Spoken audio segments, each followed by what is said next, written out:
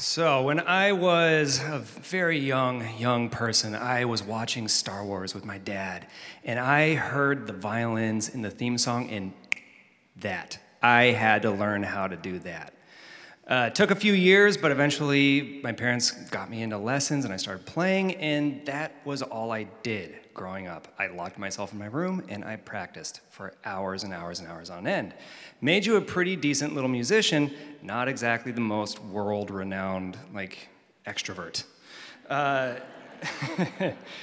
So when I was in college, I was studying violin performance, and I was working one summer up here at a music camp for kids, and they're bringing some friends of mine up from Austin, Texas, and these guys were good. It was my friend James, who was a freak of nature before he went and got his master's in London in contemporary violin performance. Then my friend Adam, who was an amazing guitar player, sassy as all get by, and loved to drink beer. So I wanted to be them in one way or another. And I was completely honored. They asked me to sit in for a couple shows while they were in town, just to kind of make the trip a little bit more economical. The shows in question were 2 yoga classes. The first one was geared toward dancers. The second one was for the general public. And we thought, odd. But when you're a young musician, you take every gig you can get.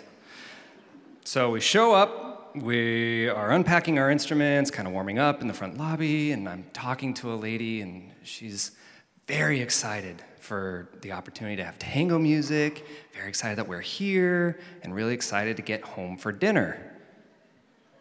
What's for dinner?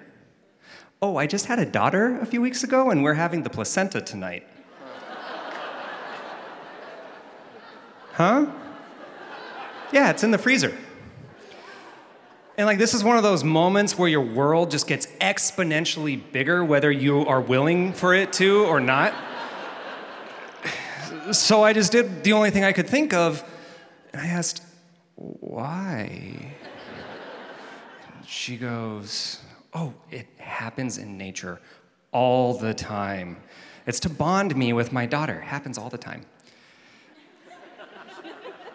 Luckily, class was starting, and that is where the conversation ended, because I was just too scared to continue. We make our way into the studio. The 3 of us make our way into the corner, because obviously that's where a tango band and a yoga class should go.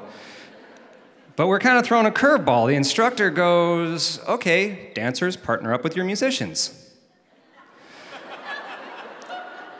I look across the room, and I see Placenta Lady.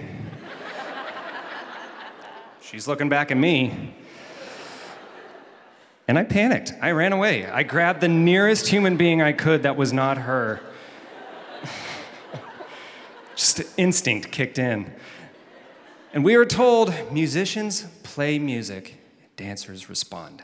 I thought, okay, my parents didn't raise no quitter. I'm a professional. They hired a tango band, I'll start playing tango music. Started playing, and she started dancing. It's this point that I should note, her background was a little bit more exotic than anything I'd really experienced at that time.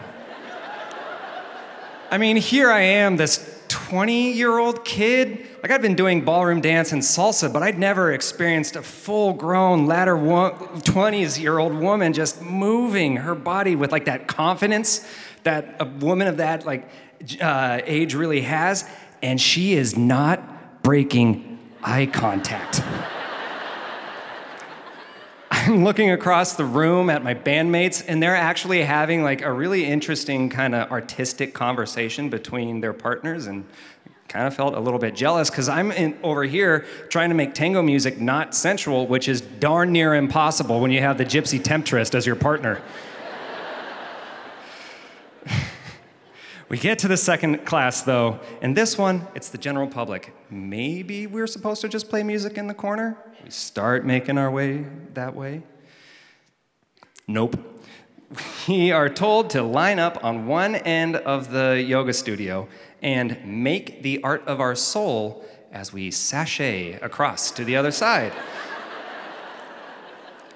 I don't know that song. I leaned over to Adam and just What do I play? He leans back to me. The art of your soul. In B flat. You're such a good bandmate, thank you. And something about the four walls of this yoga studio just let everybody's inner just come right out. At one point, there's a woman collapsed on the floor throwing a temper tantrum. There's another woman in the corner speaking in tongues, I think. She is definitely, though, having an argument with herself, and she's definitely losing. And she's pissed. All good things, though, must come to an end. And thankfully, this class did. And we decided the only way that we could truly heal from this experience was protein and beer. And we ended up at Humpy's, and we're just kind of sitting there staring at our beverages, just not saying a whole lot, except James. James actually was pretty chatty during that whole, he just, oh, that's an amazing artistic opportunity to expand my creative bounds. We finish up dinner and decide, hey, you know what? Let's get out of here. Let's go back to the cabin, fill some growlers, and just play music till 3 in the morning, because, yeah. And on our way out, this mountain of a bouncer just intercepts us, and he is right in our face. And I don't want to deal with a bouncer on a good day, or like on the receiving end of a bouncer particularly. And he's just, where are you guys going? You guys have, are those instruments on your backs? What are you doing? You guys in a band? You wanna play a gig? Can you play a gig? Our band didn't show up. We need a band right now. Saturday night at Humpy's. We're a tango trio. Not exactly musica con grada. But when you're a young musician just starting out, take every gig you can get. Thank you.